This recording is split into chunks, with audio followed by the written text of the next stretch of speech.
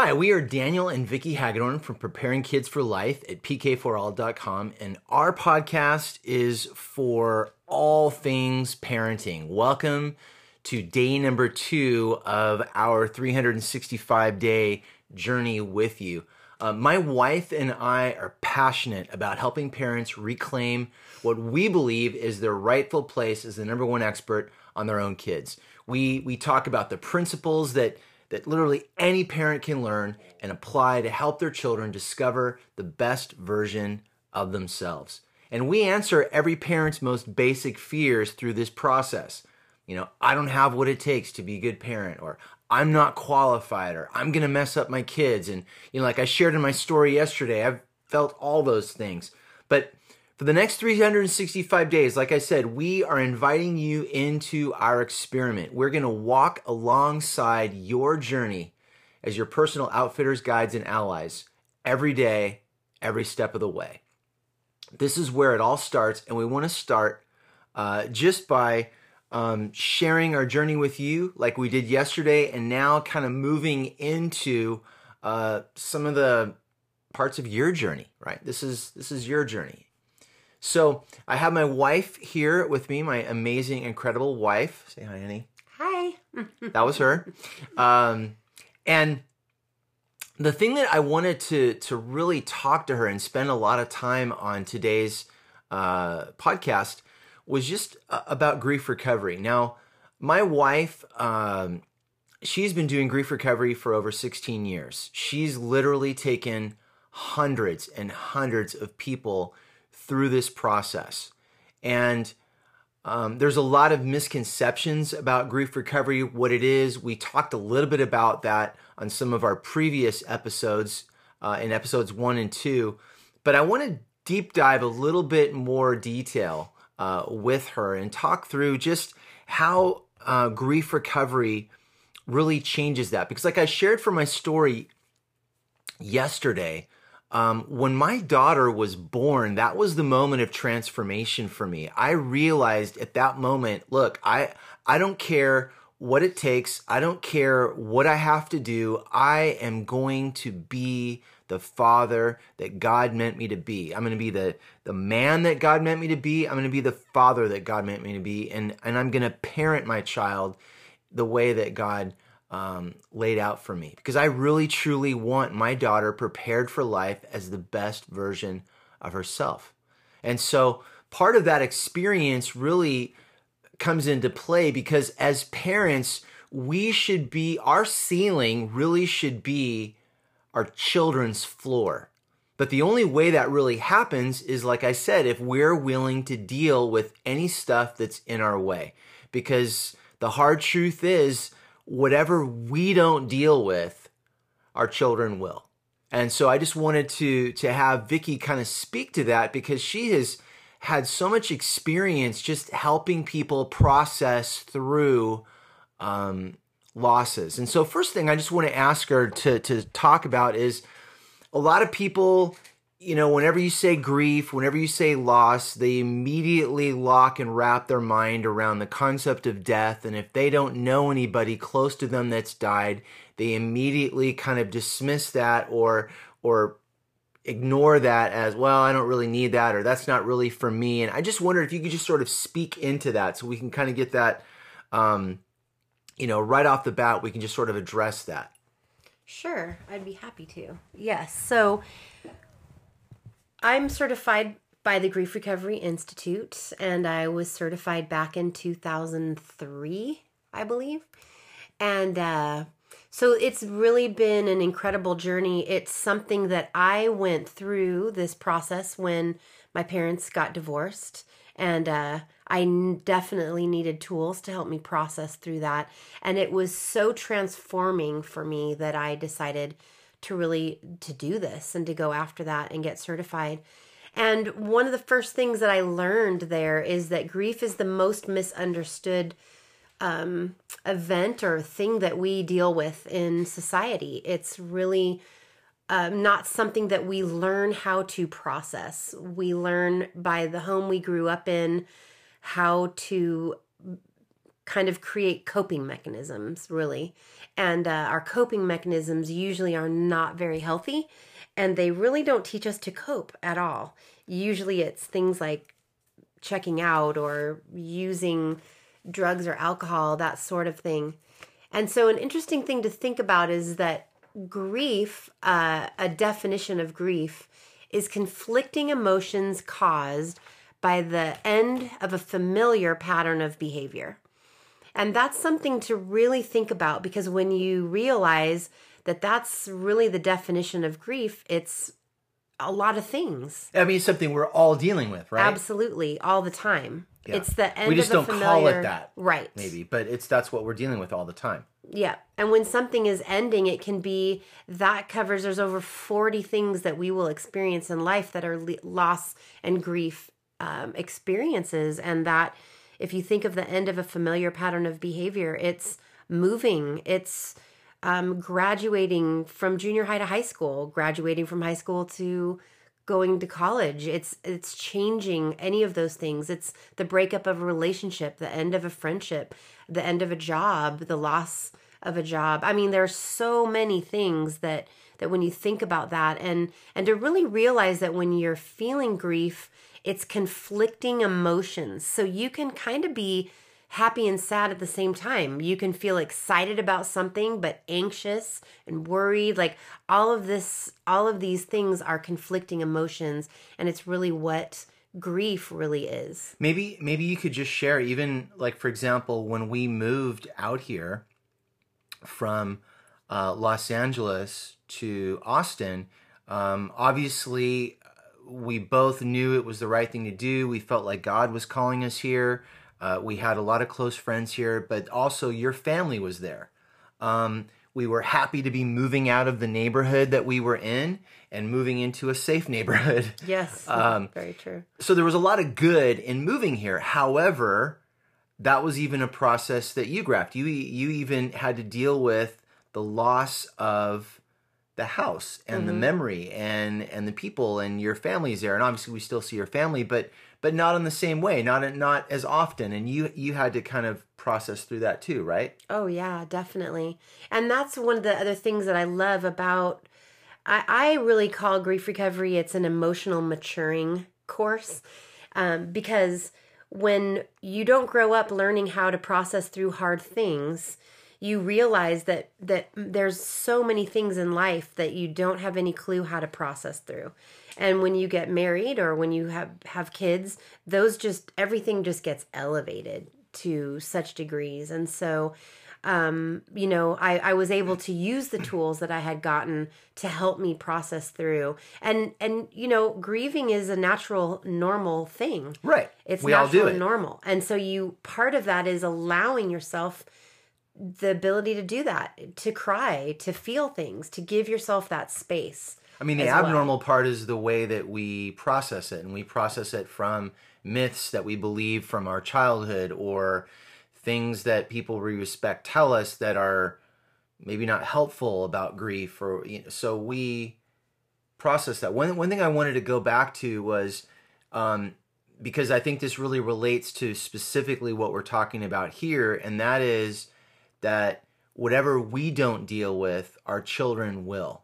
And so one of the things that happens in here, now you're starting to see that there's a lot of levels to grief. There's a lot of layers to it. It's not just what you thought it was. And so now that you kind of understand that, hey, grief is something common to us all. It's happening a lot more often than you think. I wanted to press in on an aspect of that, and that is that grief accumulates. Grief accumulates. It doesn't just sort of go away just because time has passed any more than fixing a flat tire happens because you happen to sit by the side of the road and watch your tire for long enough. It doesn't. So, but if grief is cumulative and then people aren't learning how to process that grief, then maybe what happens when they become parents and now they're in a situation like I was in. Now it's all coming to the surface, and now the rubber's meeting the road. Right. Yeah, and when you don't have an ability to process, what you end up doing is going to your coping mechanisms. And coping mechanisms are how did the family that you grew up in handle grief and loss? Did you grow up in the kind of home where people talked about it? Did it feel safe for you to be honest? Were you told things like, if you're going to cry, go to your room, or if you keep crying, I'm going to give you something to cry about? Like what was the, culture or the temperature, I guess, in your home growing up? I grew up in a home where we didn't talk about anything. There was a lot of partying. I learned very young medicating to medicate and to numb. And you didn't really deal with things that were painful, sad, mad, any of those things. You didn't talk about them.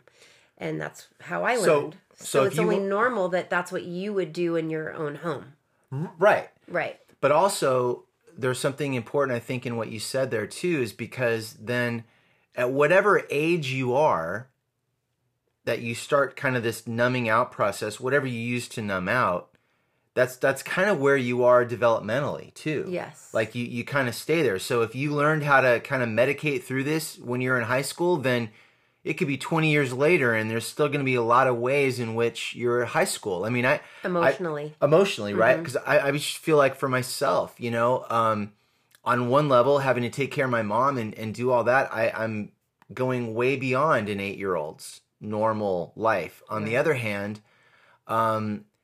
withdrawing from my dad and kind of retreating into kind of a little fantasy world I'm creating for myself, that was not healthy either, and that was stunting my emotional maturity on some levels, and so I just had less bandwidth to process anything.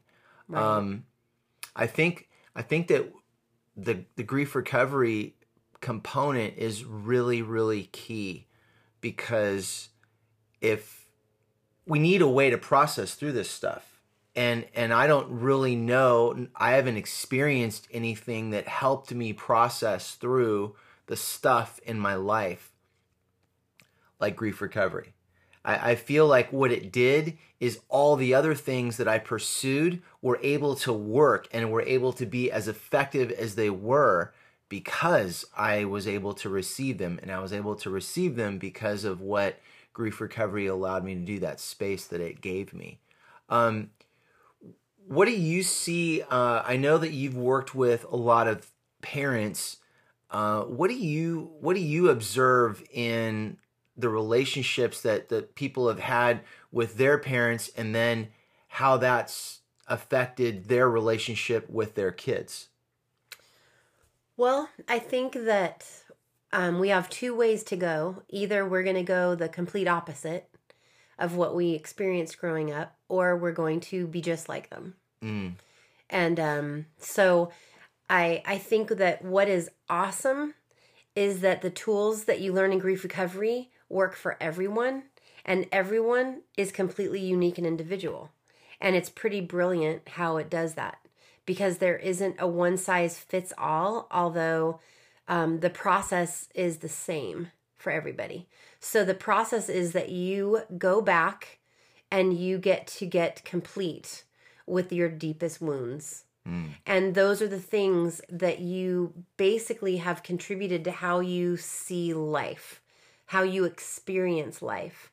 When you have had loss as a young person, or things that we go through and how you learn to process them, what happens is something inside of you. Well, we talk about it like an artichoke around a heart. And if you think about the protection that's around a heart in an artichoke leaf, and at the end of those leaves, they're little prickly points. Right. Yes. And so it really protects that heart from everything, though, right? From connection as well as from being hurt. And we know that you can't have, one without the other. So the idea is that you get to kind of peel off those leaves to expose and to get to the soft heart, and the healing that happens there. It's been incredible. I mean, I know just for my own experience, I knew before before I went to grief recovery, I had gotten sober and I had stopped using alcohol and drugs of any kind. Anything that's going to change me from the neck up, right? Right. It's not going to happen. And, Right. and I knew that I wanted to give my daughter a household that didn't abuse alcohol or anything like that. That there's nothing else. I want to give her a place where we're going to deal and not numb out to Right. the best that I could do. Right. And that's something that I really felt strong about, and I still do. And that was just kind of the beginning of my journey, really, was choosing not to numb out. I am going to engage in life and grab whatever I can to learn and to grow. And so that's how Now, for you, what do you feel like has been the hardest and the best part about that process for you? wow. The hardest and the best part of the process of going after things. Well, going through like the process of grief recovery and all that it unpacks and all that it exposes, but all that it heals. What was for you? What was the most difficult part about it? But then also, what was the best part of that? Well, I would say the difficult part is when you're in it, when you're going through it, because what it actually helps you to do is kind of come face to face with what happened and how it made you feel. And in doing that, I always liken it to if you have a toothache and there's this dull pain all the time. When you finally go and you get that tooth pulled, it's painful, Right. but then the ache is gone. Yeah. And so I think about that, and I remember when I was going through the process of grief recovery the first time, it was really emotionally painful because I was graphing and I was going back into things that we discover a lot of coping mechanisms that are survival mechanisms. So they help you survive, but that's not living and it's not thriving. Surviving is usually numbing and living a life where you're easily provoked or easily offended, or your life is just, you're constantly feeling rejected or constantly feeling left out or not enough, or you're just trying to navigate through all this stuff. And when you go back and you really deal with what started all that, it's pretty amazing. It's painful, but the process is so guided that you're never left alone in it. And then once it's over, it's amazing how your perspective shifts. Your perspective on these foundational relationships. For most people, your perspective of God totally shifts. Because a lot of times when we're hurting and we've gone through stuff, we don't understand why God allows things. And the perspective of God is challenged. And, a lot of times in church situations, you're kind of told it's a sin to be mad at God or have these feelings towards God. And really, it's a normal, natural thing to be mad at God when you don't understand.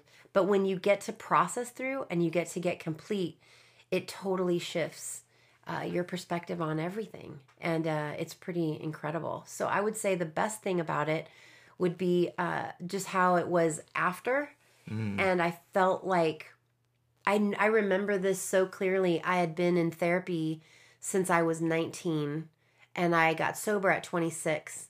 I also had a horrific eating disorder all through my 20s.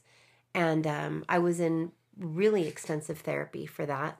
And I continued to struggle with that my first couple years of sobriety. I was bulimic, and it was very difficult to it was a big part of my daily struggle. And I remember in this process of going back and doing grief recovery, how clear I saw all these connections to things that I was starving or trying to control. And I really saw clearly, one of the things that we talked about all the time in therapy was boundaries. You have to have boundaries. And my life was so codependent. It was either totally addicted or codependent. And I couldn't even figure that out. And I never got it. And I read the book Boundaries a lot. and I couldn't figure it out until I did grief recovery.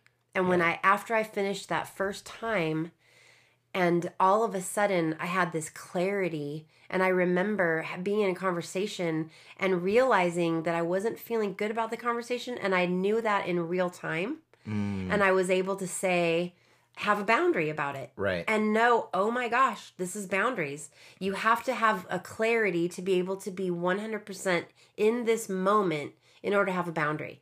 And until you do this kind of work to help you get complete, you can't do that. Right. I don't care how much therapy. I spent tens of thousands of dollars. And the therapist, it was all positive.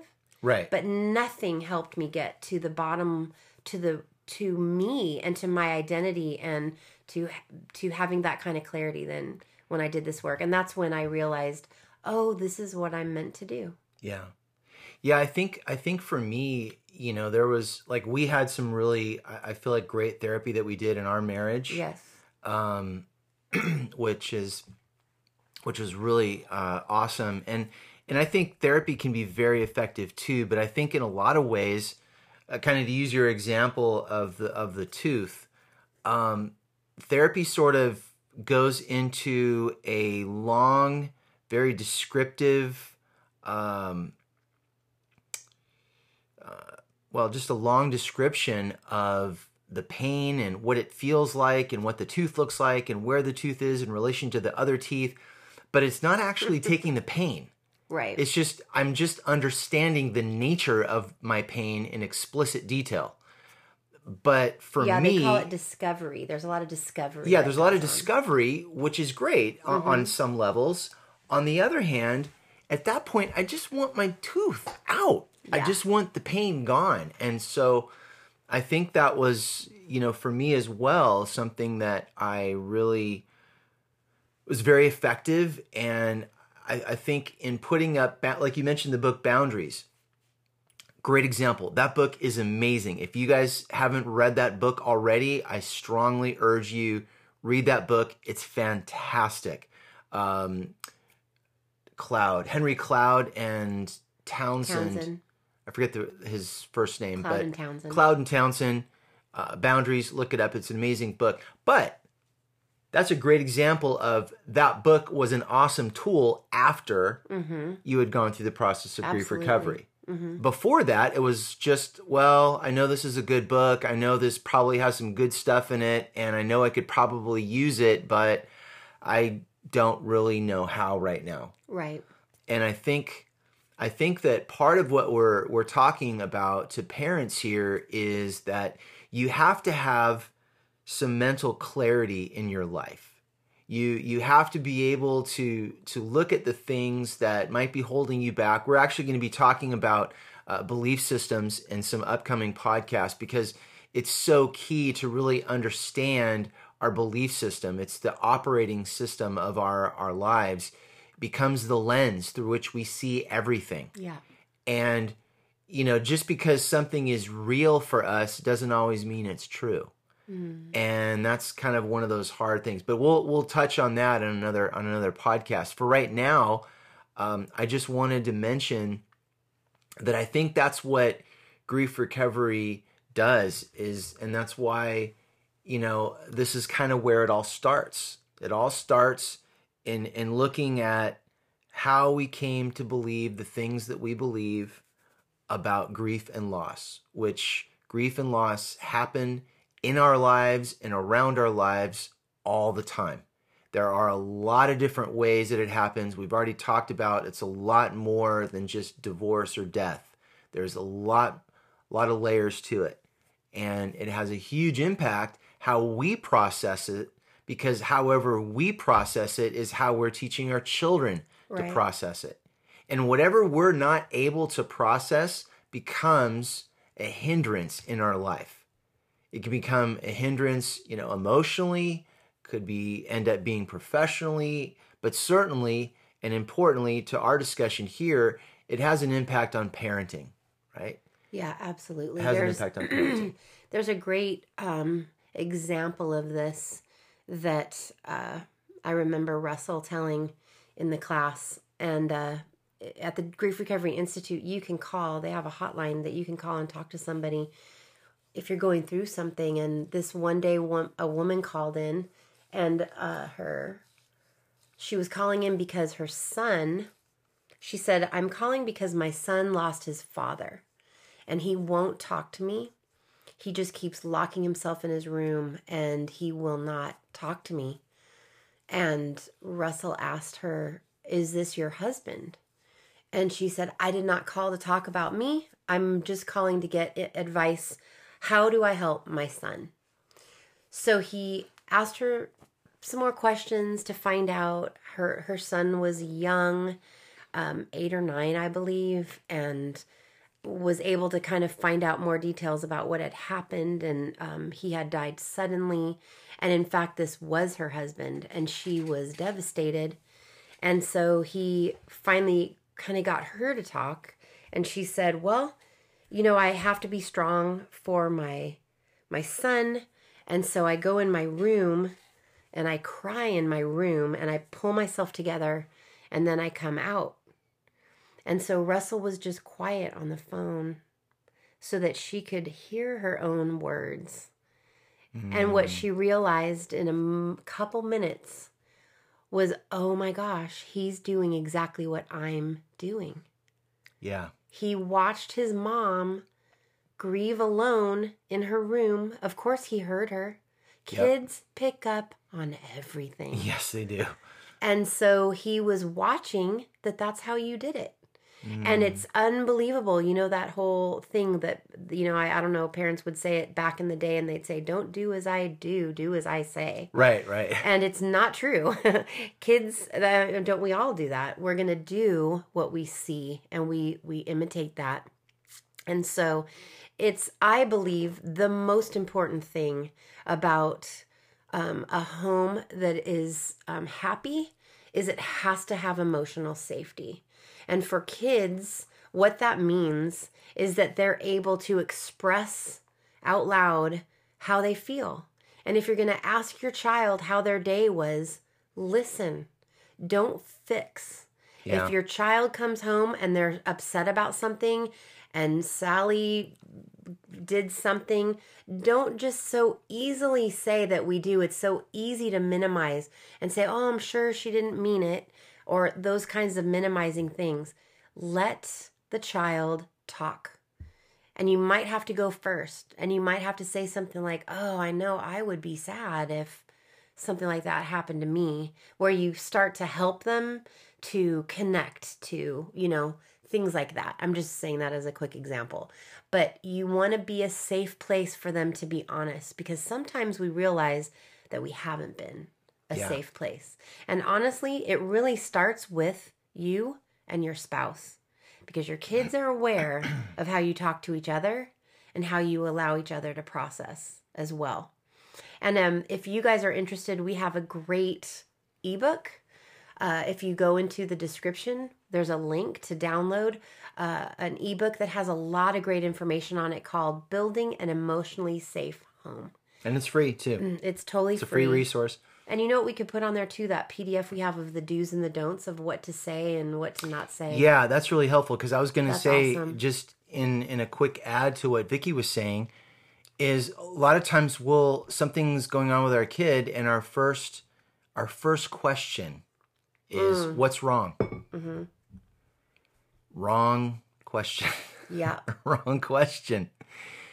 We should be taking an acknowledgement of, wow, you really seem to be sad. Would you like to talk about that? Mm-hmm. Or you seem upset. Would you like to talk about that? Because first of all, that acknowledges that something's going on, and you're not categorizing it as wrong. Right. You're just acknowledging that it's there. And then you're also giving your child the space and the emotional safety to step into and actually tell you what's going on. And then you are there to listen and to validate what they're saying. And when we say validate, I want to be careful, because your kid could very well have the wrong perception about something, but this isn't the moment that you're trying to fix that. This is just a moment of acknowledging right now, in this moment, this is their reality. It may not be true, but this is their reality, and I need to at least acknowledge and honor that. Right. Because what I think what happens is, have you ever had something going on and all of a sudden your mind starts going a million miles an hour and you start projecting and you start assuming and you start doing all those things. And then when you talk about it out loud to someone else and you hear yourself talking, you're able to process through, you're able to make sense of it. And really you're teaching your child a skill of doing that. Because as they obviously, it's our jobs as their parent, and I love this, Dan, you say this a lot, to be the gatekeeper and the interpreter. We're helping them learn how to do that. We're helping them when they're young to have the boundaries around them and also how to interpret life as it happens.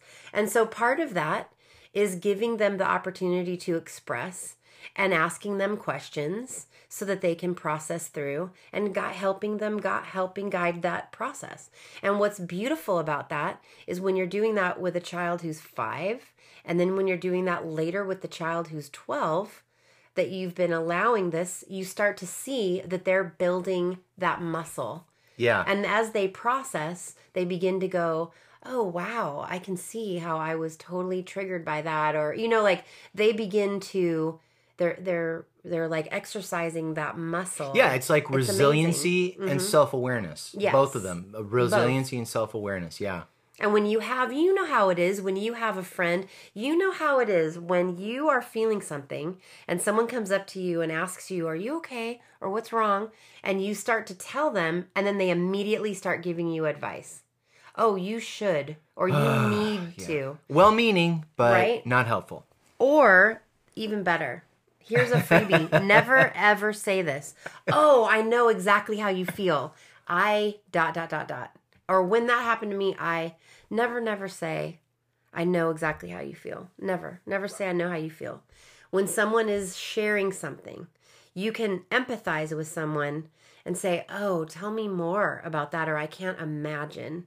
But when you tell someone you know exactly how you feel, it's the most minimizing thing. And when someone is really sharing their heart, they will stop talking because they don't feel safe. Yeah. And they won't. They may not know why. Right. But it may not be a conscious thing. But subconsciously, they'll just kind of shut down and pull back. And then if that happens enough times, pretty soon, guess what? They just don't offer anything to begin with. And when you'll notice it the most is when your kids become teens. And that's when you want them to talk to you. Right. And they will not. No. They won't. I know, I've shared with you guys, I always feel like you know my story because I've shared it so many times. But, I had a difficult relationship with my dad. And I tried to share some things early on. It did not go well. I mean, I literally reached a point I don't give a crap if my hair is on fire. I'm fine. Nothing wrong with me. I'm all good. I'm not talking about a thing with you. I nothing. My response, it's fine. Everything's fine. It's always fine. It's fine. It's fine. Because I wasn't going to say a thing. And no matter how jacked up everything might be, everything's fine. And so what you don't want to do is you don't want to be eliciting that response in your kid. Right. Because you need your kid to feel safe talking to you.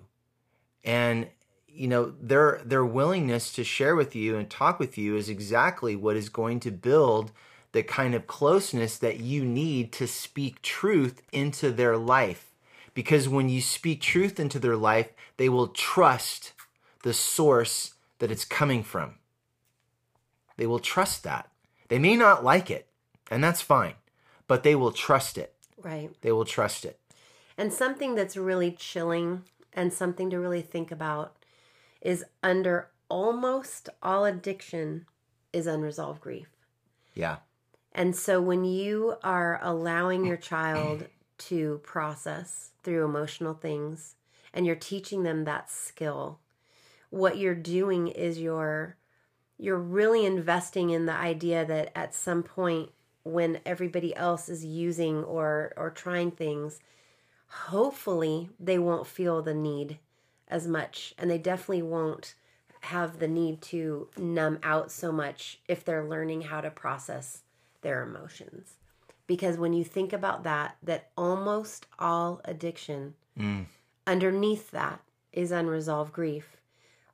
Last thing that I'll share too is there's another definition of grief that we teach at the Grief Recovery Institute.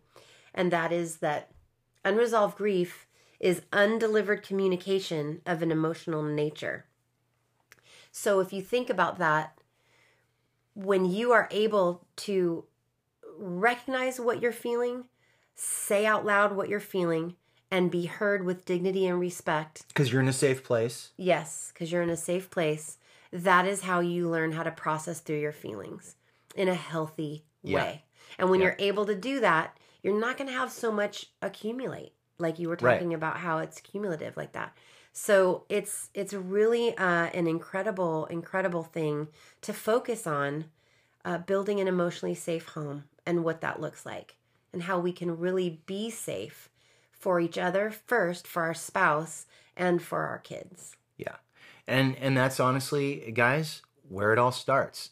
And so that's where we're going to end this podcast episode. But I just want to say thank you so much for listening. I say this every time, but I really mean it. Thank you so much for listening. There are hundreds of thousands of podcasts out there. You're choosing to listen to ours. We're so grateful. Be sure to check out our website, pk4l.com. There's lots of great resources there. And click on the link in the show description and download your free ebook, Building an Emotionally Safe Home is our gift to you. Until tomorrow, have a great day.